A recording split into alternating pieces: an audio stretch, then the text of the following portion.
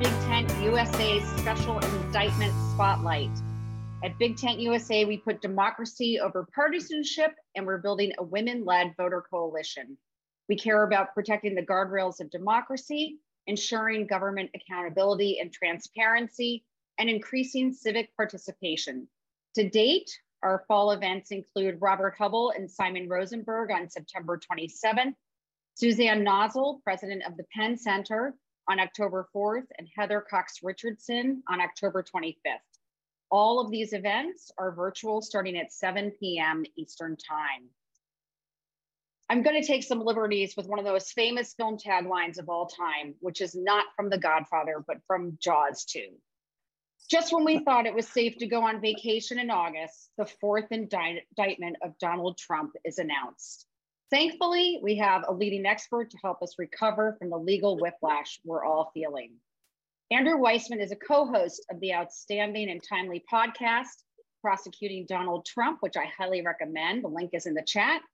In addition, Weissmann is a professor of practice with the Center on the Administration of Criminal Law at NYU Law School, and the author of Where Law Ends: Inside the Mueller Investigation, on which he served as lead prosecutor. Weissmann was the chief of the fraud section in the DOJ and served as general counsel for the FBI. It is not an exaggeration to say that Andrew Weissmann is the preeminent prosecutor in the United States, winning cases against notorious crime families and Enron, to name a few. We are so honored to have Andrew Weissmann with us tonight. Please check out our live transcript if you need it and put your questions in the chat for Andrew. And I will turn this call over to Andrew and our own Wendy Rogovin. Thank you so much.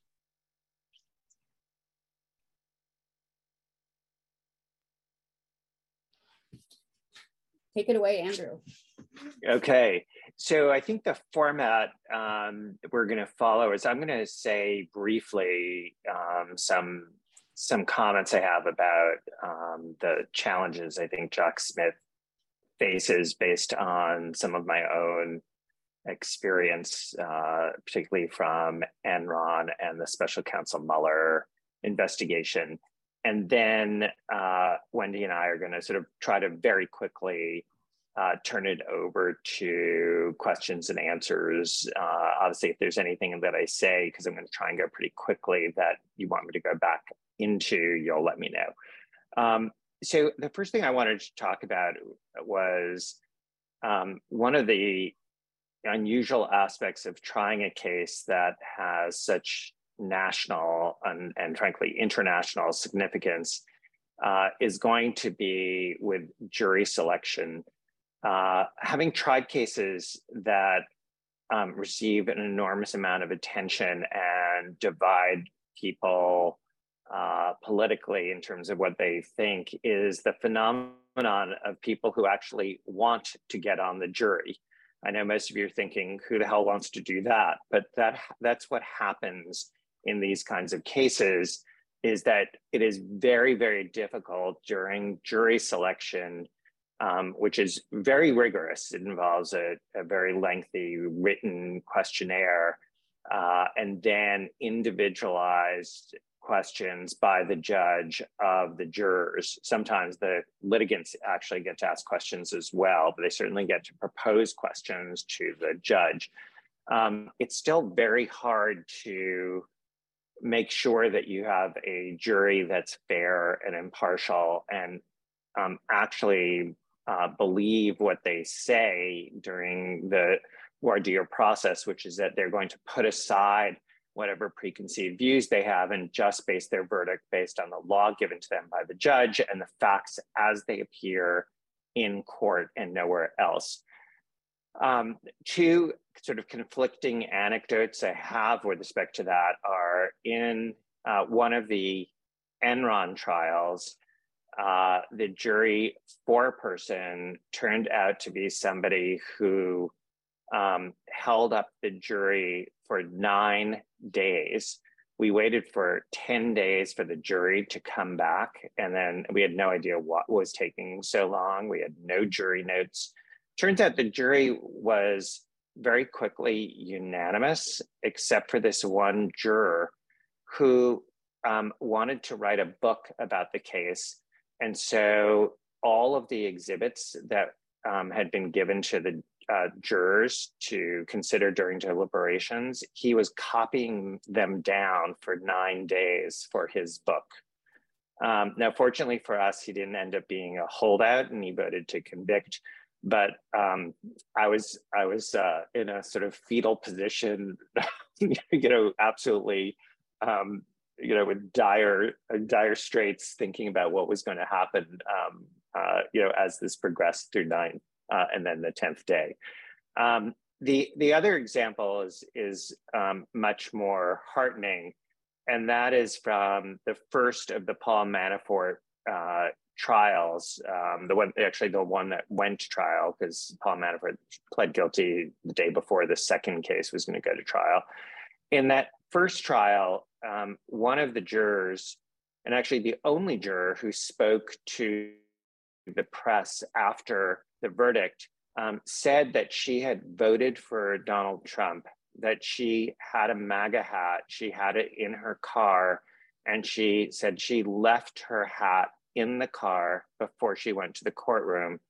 And that was such a nice sort of vignette of what she understood to be her oath of office, which was whatever her views were, whatever political views were, whatever she thought about us or the case or the justice system, she, as a juror, had said that she would listen to the facts and follow the laws as told to her by the court, and she voted to convict. And actually, during that interview, she had a little aside to then President Trump, which was, she said, by the way, it would be a mistake to pardon Paul Manafort. He didn't listen to her, obviously. But that's sort of an example of what you want all jurors to be. The problem is that it only takes one to have a hung jury. In order to have a conviction, of course, takes 12.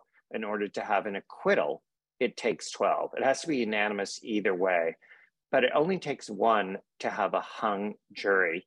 And a hung jury will be viewed by Donald Trump and his allies as a huge victory.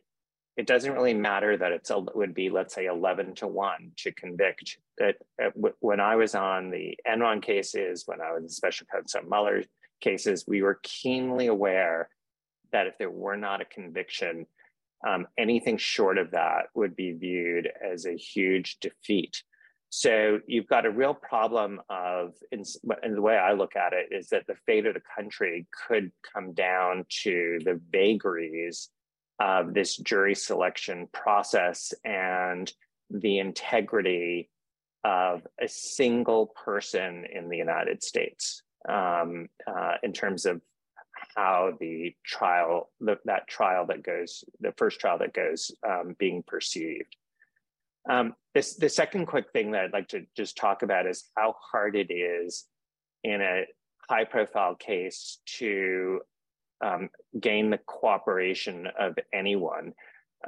When I was doing organized crime cases that Kitty referred to, it was hard to get cooperators in those cases because the consequences to those people were that they or their family or both would be killed. It's a violation of the oath of omerta, and if they suspected you were cooperating, you would be killed. If you disappeared to cooperate and your family remained, they could be killed or threatened. And so that was a problem, but the thing that you didn't have to deal with in organized crime cases was the person who is deciding to cooperate wasn't changing how they thought of themselves as a person. They knew they were criminals, they embraced it. By speaking with the government prosecutors, they were revealing what happened, but they weren't changing sort of how they had to perceive themselves. In a white collar case, such as Enron, people have to come to terms with the fact that they are a criminal. One of the things one cooperator once told me in Enron was, Andrew, I just want to make sure you know I did commit the crime, but I'm not a criminal.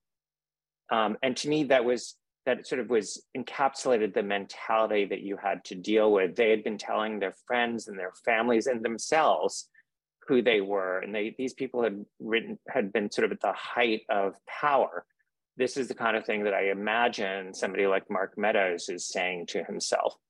And there are lots of excuses you could use. And then in a high profile matter, you have to add into the equation that not only do you have to admit this to your family, your friends, and yourself, but your admission of wrongdoing will be splattered all across national papers and news, and your name will, and visage will be everywhere.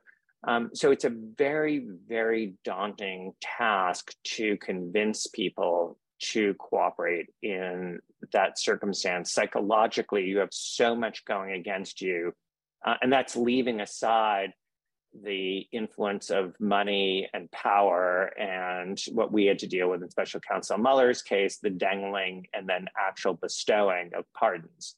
But even without all that, you still have it's a huge difficulty in terms of dealing with what in a normal case is difficult but not insurmountable. So I think those are two really big challenges that Jack and Fonnie Willis and Alvin Bragg are going to all be dealing with in the weeks and months to come. So with that, I'm going to turn it back over to Wendy, and you can start peppering me with the questions you have. Okay, so I have a first question I have is about the jury selection you were just talking about. And that is whether, I know the law is different in different states as to whether the identity of jurors is disclosed when they're first on the jury, so that let's say private investigators employed by a defendant could do some research on them. Do you know whether this is permitted in Georgia? And I don't know. About that? Yeah, I don't know the answer in Georgia. So I don't know that answer. Obviously, one of the unusual things about Georgia was that the identity of the grand jurors had to be revealed, which is shocking to me, because at the federal level, we took great pains to make sure in the Special Counsel Mueller investigation that no identity of a grand juror was revealed. With respect to the federal system and jurors, it is a fraught prospect if you want to keep the names of jurors away from defense counsel, and that's sort of one thing that can be done. But you can, if there's a sufficient record, prohibit the revelation of those names to the defendant. And so that's a way of trying to make sure that the defense team has due process and can adequately address the jury veneer and the makeup of the jury. But in order to do that, you would need to have a very clear record of concern about those jurors. I do think in this case, you would have that record, because even if you couldn't link it to the actions of the defendant, which here I do think you could, but even if you didn't go there, the concern that the juror would have voting one way or the other if their identity were revealed is something that I think a judge could take into account. But that is part of the, there'll be litigation on that. And as sure as we're sitting here, you know that the defense will be seeking all information. So I know a lot of people want to know about the disqualification from the 14th Amendment, Section 3, and I want to get to that. I just want to ask you one quick question, going back to the jurors again, which relates to the bail conditions that Trump just signed off on, which prevent him from making any direct or indirect threats of any nature to any co-defendant, et cetera, to victims. He can't make a direct or indirect threat of any nature against any victim. And it goes on. I was wondering if you could talk about that a little bit. And who are the victims? I mean, we're all victims of his. Yeah. So having looked at that, it just came out this afternoon. It's largely, not entirely, but it's largely similar to the restrictions in DC, in the federal DC case.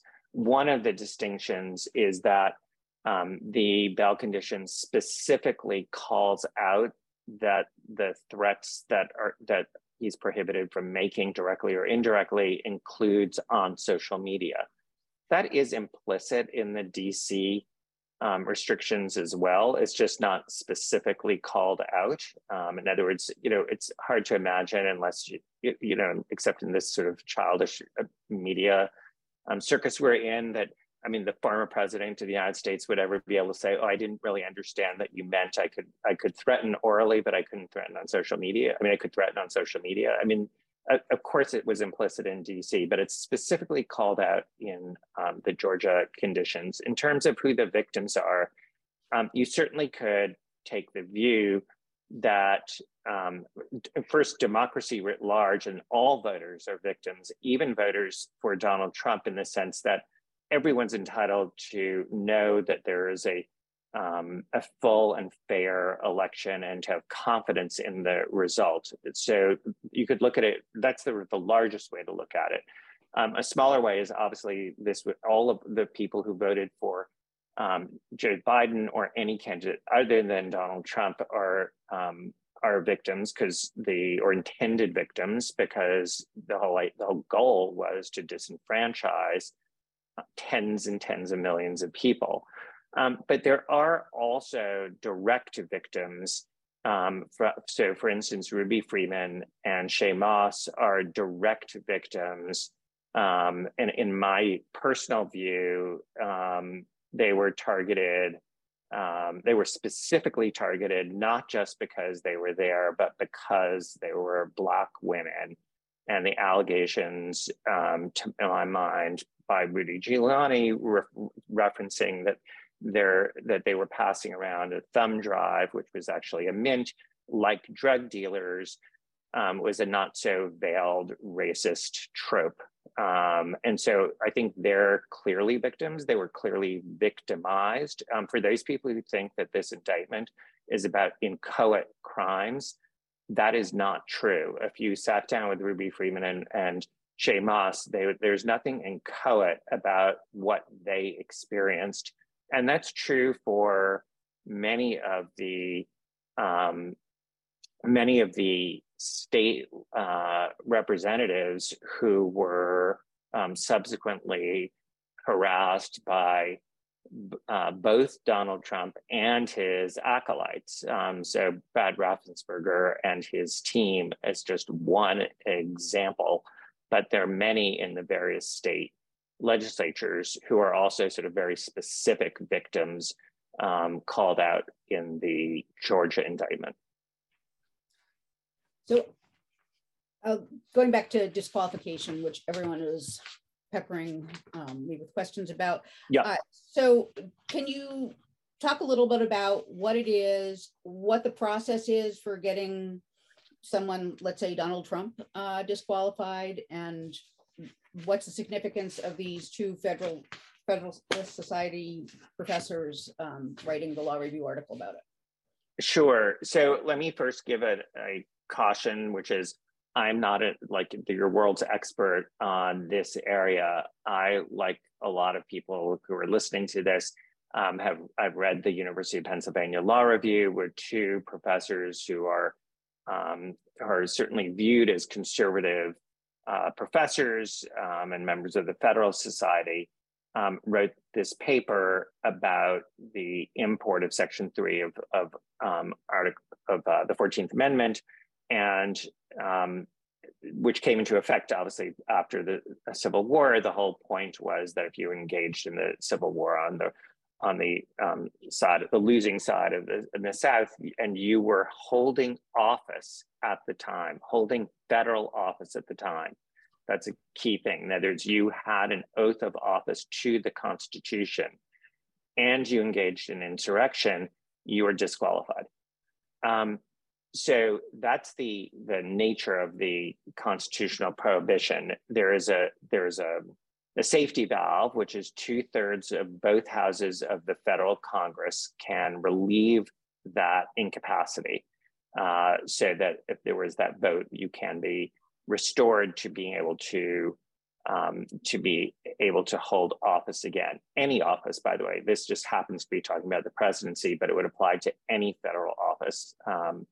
I should note that in addition to the two professors, there is a piece that's shorter and easier to, like, if you're not totally into the weeds, there's a really great piece from two people who I tremendously admire, which is Judge Ludig, who is now a retired Fourth Circuit judge, incredibly eminent, also viewed as a conservative jurist, but he is also a real hero. He is the person who was consulted by Mike Pence's team about what he could and should do in the run-up to January 6th, and told him that he, absolutely had no discretion. He famously tweeted about it and learned how to tweet in order to do this.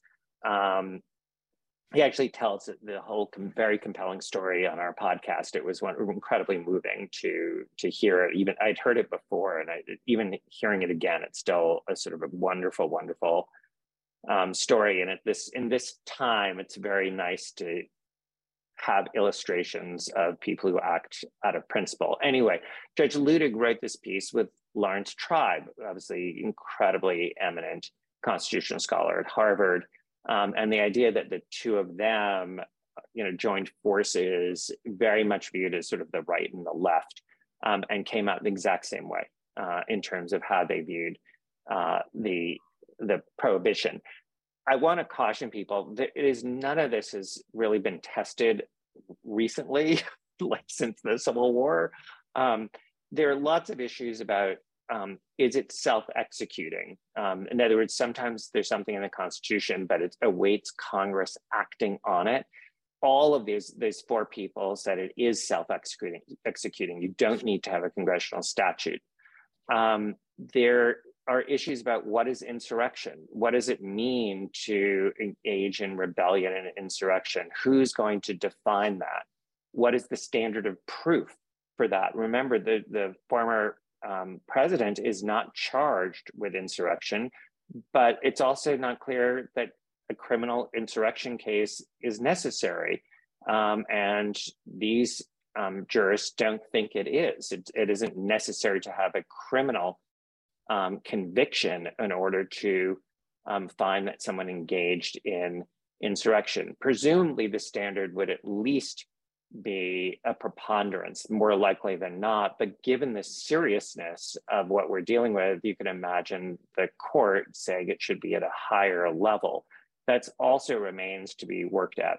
Now, how could this come up? It could come up because the Secretary of State in any jurisdiction could say, I am not going to put this person on the ballot because I think that they engaged in insurrection, and I'm not going to do that. And if there's a lawsuit challenging that will presumably go eventually to the Supreme Court. And so one idea is to have a Secretary of State from a so-called blue state say that's what I'm intending to do.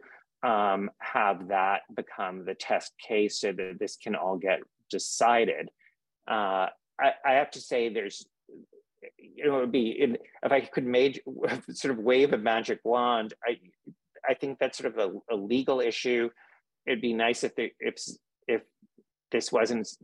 all of this wasn't decided just based on that basis, and it was also a huge electoral defeat, as there was in the last election, in the midterms. In other words, but again, I think this is one where I believe in the rule of law, and this is going to get litigated. I mean, it's just inconceivable to me that this isn't going to happen. And regardless of whether you think there should be a political result to this and not a legal one, you might wish that, and I might wish that for the country, that it would be more healing to have another defeat. If there is a legal prohibition, that's it. That's the answer if we're a country that believes in the rule of law. And then the final point I would make is this is all about whether someone can run for the presidency. And obviously that is incredibly serious and an important issue. But I am by profession a criminal lawyer. And there's a separate issue, which is from the way I look at it is I see hundreds of people who have been prosecuted and sentenced and gone to jail for engaging in an attack on the Capitol. And regardless of whether Donald Trump is able to or not able to run for president, he should be held to account criminally like anyone else who did the same conduct. But to my mind, he's more culpable, at least with respect to the January 6th indictments, both federally and state. I think that's also true of the documents case. I was as you mentioned at the outset, I was the FBI general counsel. It's incredibly important to me as somebody who used to be a member of the intelligence community that kind of crime be vindicated. And when at MOU, we did put together a whole compendium of all of the cases of people who were far less culpable than in terms of what they did or alleged to have done than the former president, and they all were prosecuted. And then I'm going to leave, because it's to the side, the Manhattan case, because I think that is a more debatable case, at least as to the felony part of it, as to whether it's unusual the way he's being treated or not. But there are enough other cases where you don't have to even open that Pandora's box. So we have a question from Sue Mandel, who asked whether it would start a push by red state secretaries of state to keep candidates they don't like off the ballots by making up some sort of crime. I mean, it has to be insurrection, right? So it has to be insurrection. I mean, I do think this whole idea of which people raise, which is, are we going to start becoming a country where it's tit for tat? I, for years, as part of the special counsel Mueller team, investigated Ukraine. President Yanukovych famously had a show trial of his political adversary, Yulia Tymoshenko. And we do not want to end up in that situation. But we have a number of things that differentiate that. Let's just start with one, you need to have the grand jury decide that the person committed a crime. Now, it is only probable cause, and it's only a majority of the grand jurors.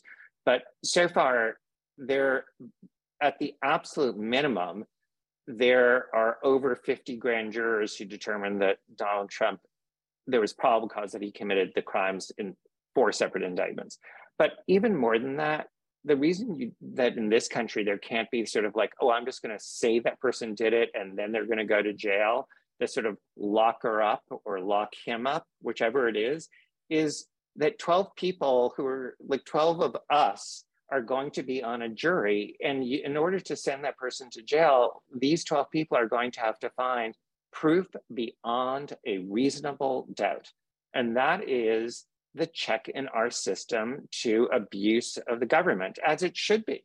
I was a prosecutor for many, many years. I've also been a defense lawyer. That is the way that you cabin the discretion of an abuse of the Justice Department, or by the White House trying to use the Justice Department. And that's the reason, for instance, that there was no prosecution of Hillary Clinton. There's no prosecution. There wasn't even an indictment of Andy McCabe, the acting FBI director. As I understand it, the grand jury didn't find that there was even probable cause and refused to actually vote an indictment there. So there really are teeth that can prevent that problem of our becoming a so-called banana republic. Sounds good. So there's a lot of questions about timing of the trials, and there's also a lot of questions about jail time. So I'm going to make it your choice if you want to go to jail or to the clock. Well, let's go to the clock because that's the most pressing thing. Obviously, on August 28th, I think we're going to have, it's kind of the whole ball of wax in the, what I think is the most important case, and the one that I would like personally to see go to trial first, because I think it's the most serious. And that's saying a lot, because I also think the Florida case is incredibly important in terms of the harm to our national security. And so Judge Chutkan has to make a difficult decision there. I'm going to back up to say that there are some wonderful things that can be said about the Department of Justice, and there are wonderful things that can be said about Merrick Garland. But one of the things that I can't say that is so wonderful is that Jack Smith is in this position, and we are in this position of a race against the clock, because in my opinion, I could be wrong, is that I don't think that the department acted swiftly enough in investigating this. And that's leaving aside my views as to what I think they should have done with respect to volume 2 of the Mueller report. Leave that aside, because I could go on about that. But let's just focus on what happened on January 6th. It really, in my view, took the January 6th committee to both goad them and give them political cover to do more. I think that the idea that they were going to do a bottom-up investigation is 100% completely belied by the January 6th indictment, which is not a bottom-up investigation at all. And it could not have been brought that way. And it was obvious it wasn't going to be able to be brought that way. But I'm not saying it was wrong to try and pursue that if they truly did, but you wouldn't solely pursue it from the bottom up. You would also look directly at the White House, and there was clear factual predication. Anyway, that's, I think, the situation we're in because of that delay, is that Jack has had to sort of race to where he is. And it is remarkable how much he has done in a very short amount of time. I know him pretty well from Eastern District of New York, and then at Maine Justice, and when I was at the FBI, and he is what you were seeing very much his reputation. I think that Judge Chutkan is well within her rights, and Judge Ludig, I'm happy to say, totally agrees with this, which is that both the January 6th federal case and the Mar-a-Lago case, he thinks that totally consistent with due process, they can be brought before the election. I think they should be and can be brought before the Republican convention. And I think it would be important for that so that the voters, the Republican voters, have that data point before they decide what to do. As you know, there's a huge conflict in terms of the dates that have been proposed. One is January of this upcoming year, and one is essentially never. I mean, it's years from now. I thought that wasn't the best way to be taken seriously, in my view, by Judge Chutkan, who's an experienced jurist. And then I have a piece that's coming out with Norm Eisen tomorrow about, I think, the sort of fallacy of Donald Trump's arguments about why it should be a very late trial, and about how much discovery, and the chart of showing what this would look like if you stacked papers up and one by one, and how big it is. And it's like reading, I think they said 78 copies of War and Peace a day.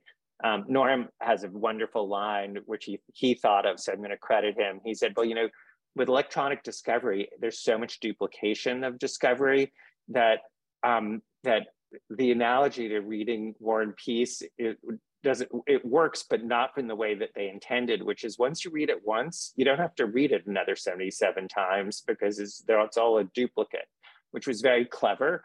But it really does get to the point that I was the head of the fraud section of the Department of Justice for several years. All we did was large white collar cases. That was our bread and butter. There were terabytes of documents, far more than 11 million. It just inordinate amounts, because you're dealing with corporate crime. If somebody had made a chart of paper documents and said there's going to be page by page review, any federal judge you're in front of would have just laughed at you and said, that's just not how discovery works anymore. It is all done by electronic searches. There's a way of deduping so that all duplicates are immediately taken out. You use search terms, you use artificial intelligence, and there's so many ways to make it much more manageable. So I do think that there should be sufficient time, but I actually think that the judge would be well within her rights to pick January. She has a little bit of a problem in terms of how to slot this in because of the alleged criminality of Donald Trump. It's hard to figure out how to fit this in within the raindrops of all of his other indictments. But I could easily see it being, and I'd be surprised if it's not within the year of when he was indicted. So just a very quick slight turn off this road. When you're talking about the massive discovery, of what comes to mind immediately is the Hillary Clinton laptop, which at the time I was so puzzled for the reasons that you are just articulated, why it would take them so long to review the documents on it. I mean, I'm in private practice as a lawyer, and we go through massive amounts of documents. Yeah. Well, so Wendy, you're in good company, because that was Loretta Lynch's comment to James Comey after he said, I was in between a rock and a hard place, which I disagree with. And I had no choice but to do what I did, which I disagree with. And Loretta Lynch said to him, I have an idea. Why don't you look at the documents and go through them immediately, which they did in less than a week. Right. And by there's a lot to say there, but I mean, the idea that they didn't do that first when they were sitting on the documents for at least 6 weeks, and then there was sort of this tantalizing, we're reopening. I mean, there were a lot of sins that we can talk about, and that I think Jim Comey committed and knows he committed, because it's not how you act within the Justice Department, and he is still very much within the Justice Department held up as an example of what not to do. But anyway, your point was exactly what Loretta Lynch, her reaction was, as well as, by the way, she was the Attorney General and was not notified beforehand. I mean, like, I could go on and on as to what happened there. So as you go on and on, maybe McGonigal comes to mind. Is that how you say his name? The yes. FBI agent who just took a plea and has another case in DC. And he just seemed to be one of those sort of Zelig-like figures who was at the right place at the right time. Every time there was there seems to have been Russia involvement. I was wondering if you have anything to say about that, or that you think may be coming up. I don't know. I don't know. So let me just quickly make sure people understand there are two types of crimes that he was charged with, one in DC, one in New York. In New York, the case that he just pled to, that is crimes of undermining US sanctions after McGonigal left the FBI. And that he was essentially getting money to do work for Oleg Deripaska, a very powerful Russian oligarch.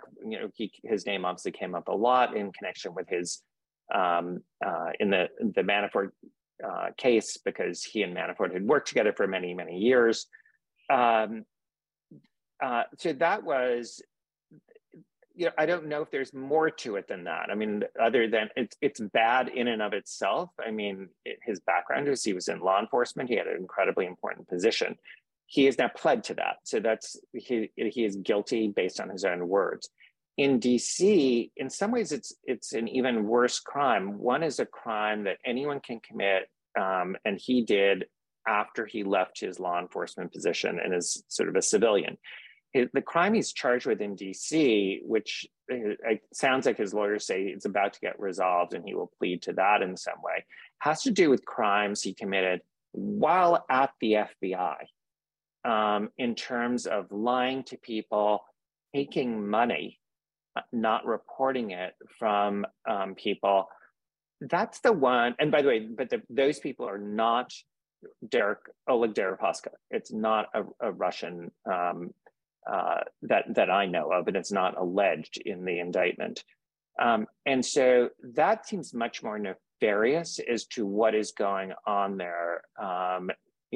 Kudos to the FBI that they brought the case and were cleaning house and were holding to account. There's nothing worse when you are in law enforcement than somebody in law enforcement who's betraying that trust to each other and to the public. But the bigger view of is there more to this? I don't know, and I'm not seeing signs of that. And it's easy to try and you can think of other things, but I don't see any evidence yet that would have me go to that next step yet. Great. So let's go to jail. And who will be there? And is Trump going to get put in jail when he inevitably breaks these bail conditions? Because there's no way he's not going to do that. Yeah, so there's two sort of jail times that could come up. As you said, there could be jail pending trial, and there could be jail upon conviction. So assuming that he or an ally are not the next president of the United States, and he's not pardoned, in my view, just my sort of looking at the cases, I do not see his ever being acquitted in either of the two federal cases. They're just too strong. Having just done so many federal criminal cases, the array of evidence is so strong that, yes, you can always have a hung jury, as I mentioned, and the reasons for it, but I just don't see an acquittal.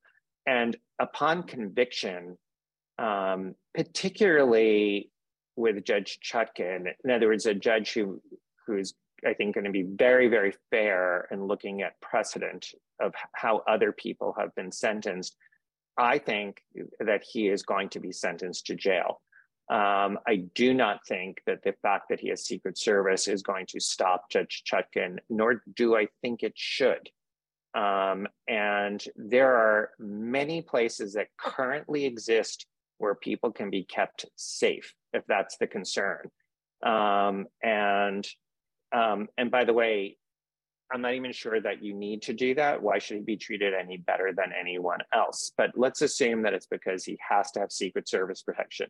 Well, fine, they're witness security units. Paul Manafort, I mean, this is not something we wanted or agreed to, but the Bureau of Prisons did it.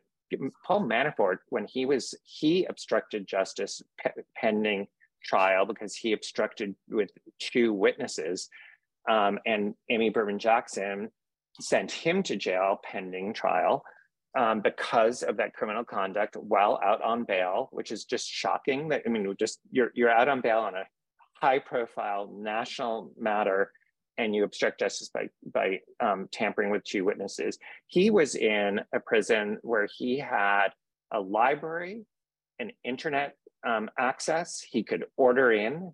He could wear civilian clothes. It was he was on when he complained about his. And he had filed a motion. We had his prison tapes from his telephone calls where he said, "I'm being treated like a king. I love it here." So, by the way, I'm not saying that that's appropriate. I think it's not appropriate. But there are ways to have somebody go to jail and you don't have to worry about their safety.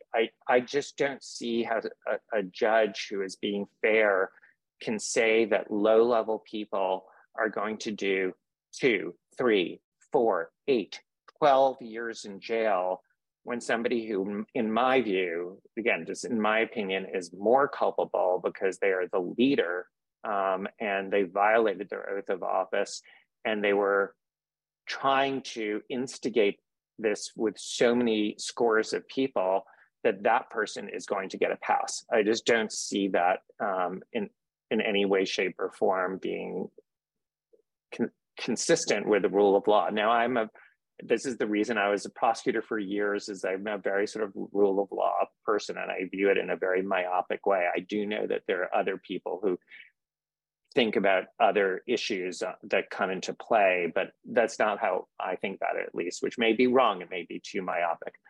In terms of his threatening people, which is an incredibly serious problem, I do think that we are likely to see incremental steps. Let me give you an example. Amy Berman Jackson did the Roger Stone trial. She's a wonderful jurist in DC. And Roger Stone posted on social media a picture of the judge's face, and I think it was over her shoulder, crosshairs. He then took the stand at the hearing, on the bail hearing, and said they weren't crosshairs, and then he pretended that he didn't even post it, and it was palpably false. I mean, it was in addition to what he did, he lied about it on the stand. That's what the judge found, and I think this is because the judge was bending over backwards to say, like, it is hard to prepare for trial from jail. It is easier to respect someone's due process rights, to prepare to do that. When you're out, but she severely restricted his ability to post and speak.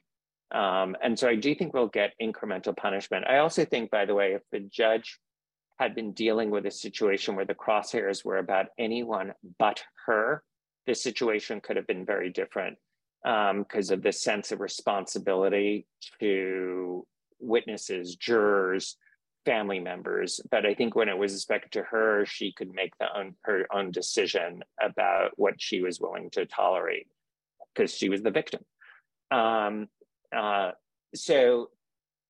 I do think we're going to see those incremental steps. And I think that's correct. But I also think that if it were any other case, those incremental steps would have been taken already, because the risk to people who are just doing their jobs is too great, in my view. And it's, as I think I said to Nicole Wallace on air, you can run for president and not obstruct justice. This is not a question of, but you're interfering with my ability to run for office. You have every ability to do that, but you can't endanger witnesses, jurors, family members of prosecutors themselves. All of that is off limits, nor is it necessary to running for office. You could argue it's actually better not to do that if you're running for office, but you would think in a normal, or to use Nicole, Earth One, that would be true. So you brought up Roger Stone and people who commit crimes while on bail. And what do you think is going to happen to him? I know he's got the pardon, but is there a world in which Stone and some of these other guys, Flynn, Bannon, will be indicted or see some justice? Well, so Bannon Bannon has been convicted, and there's in DC, he was convicted for contempt. I think he's awaiting trial in state court for the build the wall fraud case. Right. So I think he's got his own criminal trouble. Michael Flynn, I'm not as aware right now of the proof that would exist to be able to show beyond a reasonable doubt that he should be charged with a crime. With Roger Stone, and kudos to Ari Melber, the sort of recent tapes that he has been playing of Roger Stone showing that he was very aware of and participating in the false elector scheme on November 5th, totally consistent with the idea that this was always Plan B. I do think is something that is going to, if it hasn't already, let me withdraw that. That is something that I'm confident the Department of Justice is focusing on. And the reason is Roger Stone is so central to the connective tissue between the White House and the Proud Boys and Oath Keepers. This tape just helps solidify that. So whether they get to the point where they have proof that they think will satisfy the very high criminal standard, I don't know. But I am confident, particularly given that he was convicted, he was about to go to jail, and then was pardoned by the same person who is now under indictment for what happened, is, I think, going to make him a particular focus, in the same way that I think Jeff Clark, because of his position at the department, if I were there, it would be very hard not to view that as something I would really want to vindicate if I could establish the facts, because it's so, what Jeff Clark did was so antithetical to the values of the Department of Justice. It would be very hard not to view that as sort of after Donald Trump, somebody who I really want to be able to see him being brought to account. So who else do you think is going to be indicted in these cases? Well, I think at the federal level, I think that we are going to see the same confluence that we saw with Fani Willis. I think all of the unindicted co-conspirators are going to be charged. I've never seen an indictment that was quite so explicit or detailed about unindicted co-conspirators. I have this theory that, and I know it's not just you and me talking, so I'm going to just give a little disclaimer, which is, this is just a theory. It could be totally wrong. But when I read the indictment, my first reaction on this issue was, gee, I wonder if it initially was written where they were all defendants. And because there was so much detail and so much proof that would go off to, now let me talk about Jeff Clark and all the stuff he was doing at the department that the White House may not have even known about. I mean, as a conspirator, it's all chargeable to Donald Trump, but it just seemed so detailed that it felt like the decision was made. We're going to go and bring this case against Donald Trump. We're going to get a trial date, and we'll deal with those issues second. It's more important, given the clock, that we keep our eye on the ball and holding this person to account.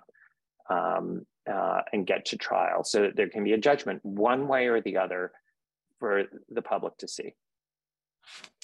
Okay, so there's a million more questions in 4 more minutes. So could have a speed round. I know, definitely. Well, this is a stepping back question.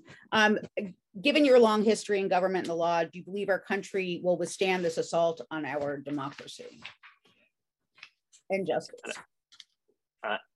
I don't know. I do think if Donald Trump is elected, then I think the answer is no. I think that our American experiment is over. I mean, I hate to, it's hard to, I mean, that is a vote against facts, against science, and against the rule of law.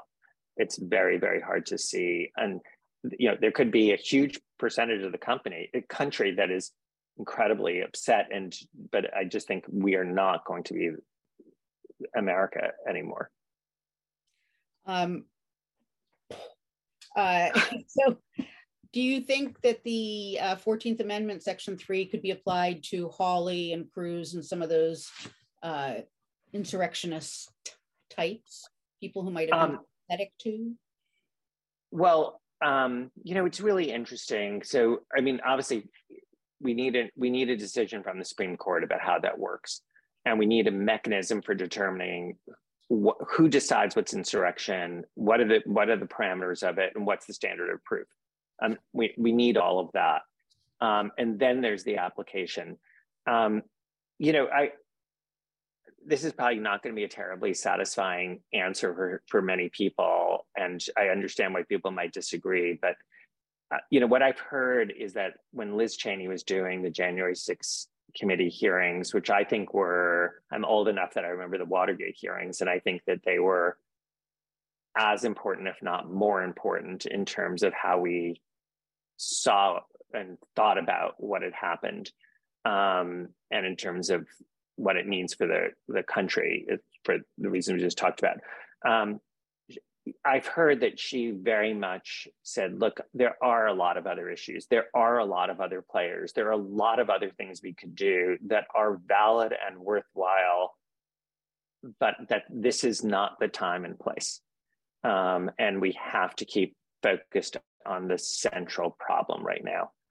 And I am a big believer in holding enablers to account. I mean, that was for all of us who are prosecutors on Enron, that was our huge mantra, that Enron was much more a story about the enablers than about Jeff Skilling and Ken Lay, because that's going to repeat itself. It was more, and so I understand that. I just think for the moment, I don't think it's the most important conversation right now, even though, and by the way, I totally understand that people could disagree with this and there could be a really good argument on the other side. So we only have like a minute or two left. You have a room full of people or a Zoom full of people who are really passionate about trying to preserve democracy and do what we can. Do you have any advice to us about what we can do and what the best way is to try to keep us afloat? You know, I have nothing more than I know lots of people are doing, which is, and it's awful that we're like, this is, there's so many elections where people say this is the most important election of our lifetime, but it is, and it's yet again. And so, you know, I'll give you an example. My sister, who is a very, very, very busy doctor with a established private practice, took time off to knock on doors in her local state, which was going to be a very close election, and it squeaked by in the way that she wanted it to go. And I do think it's going to take, I mean, everyone who feels strongly about this, it's going to take 110% effort on everyone's part. And whether it's knocking on doors, stuffing envelopes, speaking, money, all of that is going to be so important. And to the extent, you know, one of the things that the MAGA movement has on its side is that it is largely a very, very motivated voter bloc. And they come out in one way, and that makes it very, very dangerous. It's a real issue in democracy when you have these sort of voter blocs that like that. And in order, if you're on the side of people who think that that's not where you should be, it's really important to be as engaged as possible. And thank you so much. Yeah, Andrew, thank you so much. We are so grateful for your time and your very, very expert wisdom on all of this. And I do want to pick up where you left off, because I totally agree, and BigTent agrees too, that it's really about all the small steps that we take, and we have to take them every day as much as we can. So I encourage you to, we are going to be focusing on North Carolina and Virginia this fall. We have some great activism on our website. The links are in the chat. And Andrew, I hope you'll come back. Maybe we will go to trial before. I'm happy to do it. I thank you so much for inviting me. It's been great to talk to you and with you. Okay, great. Well, we'll get you back for sure. Wendy, thank you so much for moderating. Everyone, take a look at ways to be active in this upcoming 2023 election cycle. It's very important in Virginia and North Carolina, who has a major change in their voter ID laws. So we need to support the people of North Carolina. There'll be a lot more on our website and a lot more events coming up. So again, everyone, thank you for coming to BigTent USA. Andrew, Wendy, we're so, so grateful. Have a great night, everyone.